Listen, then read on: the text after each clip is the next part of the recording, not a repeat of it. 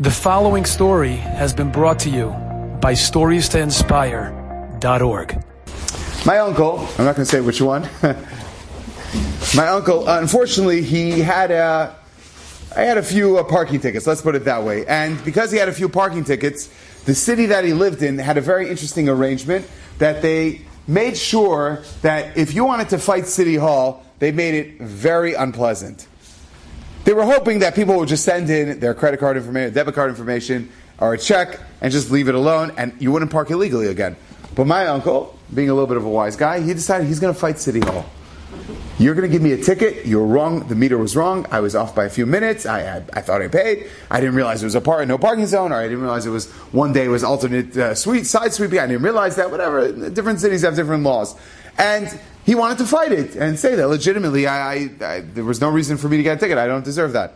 Okay. So the way it works in this city is, like when you're walking towards like these different places of amusement, they have there's a teller behind this glass partition, and there's this little screen, and you have a microphone, and they have a little thing on the bottom beneath that you could slip money or your card or a check or whatever it is for whatever payment or transaction you're doing. So anyways, they have a whole line. It looks like a bank line. They have a whole line, and they say, okay, Mr. So-and-so, please come to number this, number that, number this, number that. Fine. They call my uncle. My uncle comes to the front.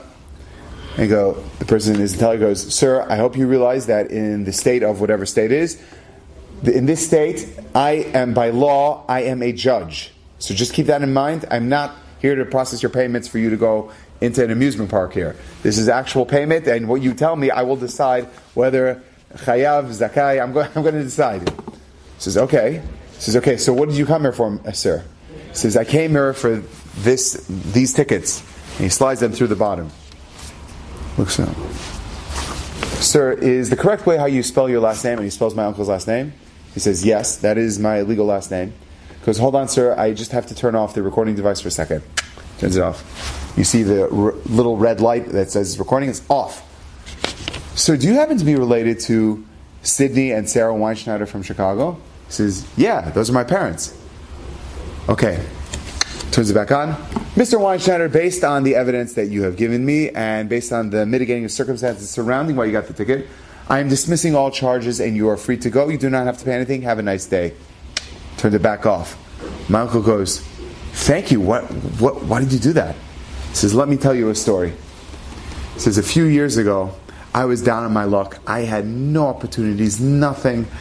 I was desperate for money. So someone told me, listen, if you enroll yourself in a city college and you go for law, maybe you'll land a job somewhere. Just you got to enroll in something. So I enrolled. I worked very hard. But I came from a family, very limited resources, and I was working hard. I was going to school. I was being teared at the seams. I needed to put money on the table and at the same time go to school. I didn't know what to do. Somebody said to me, you know what? You could do a side gig, which doesn't really require that much. And you'll get to meet a lot of interesting people. Why don't you be the official driver, the balagala?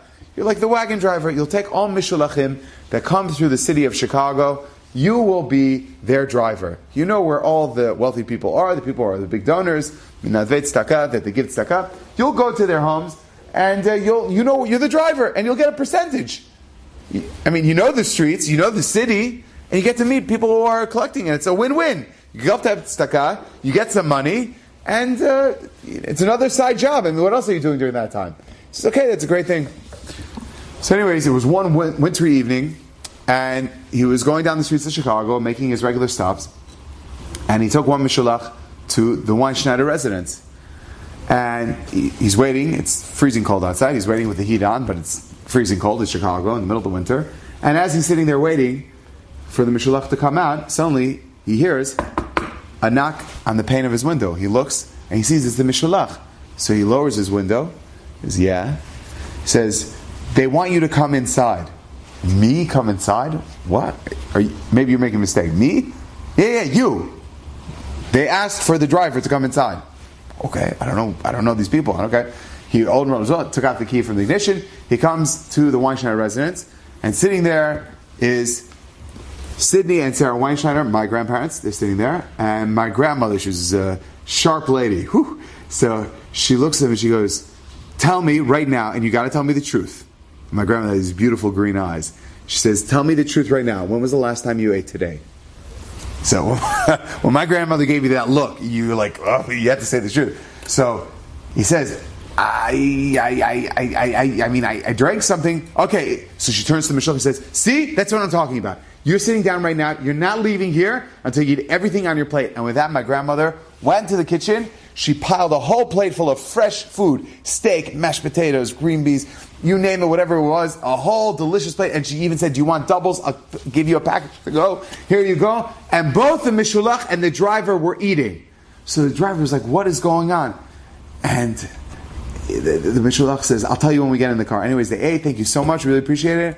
And thank you, Mr. and Mrs. Weinschneider. I'm so happy. Thank you so much. I'm so indebted to you. Thank you so much. He said, no, don't worry. It's okay. Thank you. You're doing great work. Keep it up. Thank you for bringing these very special people to the city of Chicago and giving us the zechut to help them.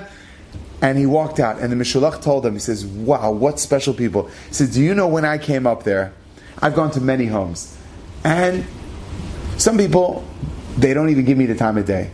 Some people, they at least look me in the eye. Some people smile at me and they'll give me a cup of water. Some people will sit me down, look me in the eye, empathize with my situation, treat me like a human being, give me some money, and they'll give me something to go. And then the ultimate is they'll actually sit me down and say, did you eat anything? First, let's eat. Enjoy yourself. You've probably been on the road for the whole time. What can we do? And then after you finish eating, then we'll talk. Then this family did a step above that. They expanded. What did they do? My grandmother said, wait a second, you're not from Chicago. How did you know how to get here? She said, oh, I have a driver. You have a driver? He's Jewish? Yeah, he's Jewish. Nobody. That's what he's getting paid for. My grandma says, getting paid for? What are you talking about? He's not your slave.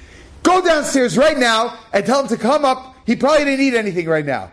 And Mishulach, he hears my grandmother saying that. He's like, whoa. He goes downstairs. He knocks on the pane. Says, come up. He's like, what in the world? And he was also puzzled. What?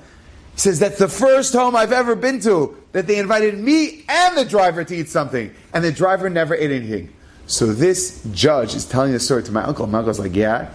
He's like, I was that driver. I was the one that was doing the side job until I got a law degree. I was able to climb up the ladder to be where I am right now. I'll never forget that kindness that your grandparents did, that they made me feel like a human being, and they made me have a good, hot, warm meal because I make a difference. I am somebody, and every one of us knows someone that could be a somebody. You know a person that you could lift up and just make them feel so good about themselves. You know someone that if you pray for them, they could become a different person. They don't even have to know, but you do. The more you expand on your neshama, you make it bigger and wider and deeper and higher, and you just keep going and going and going, and you're moving and you're expounding your boundaries. You become Ein Sof. You become like HaKadosh Baruch Hu, who is Ein Sof, who is expanding his boundaries. Enjoyed this story? Come again.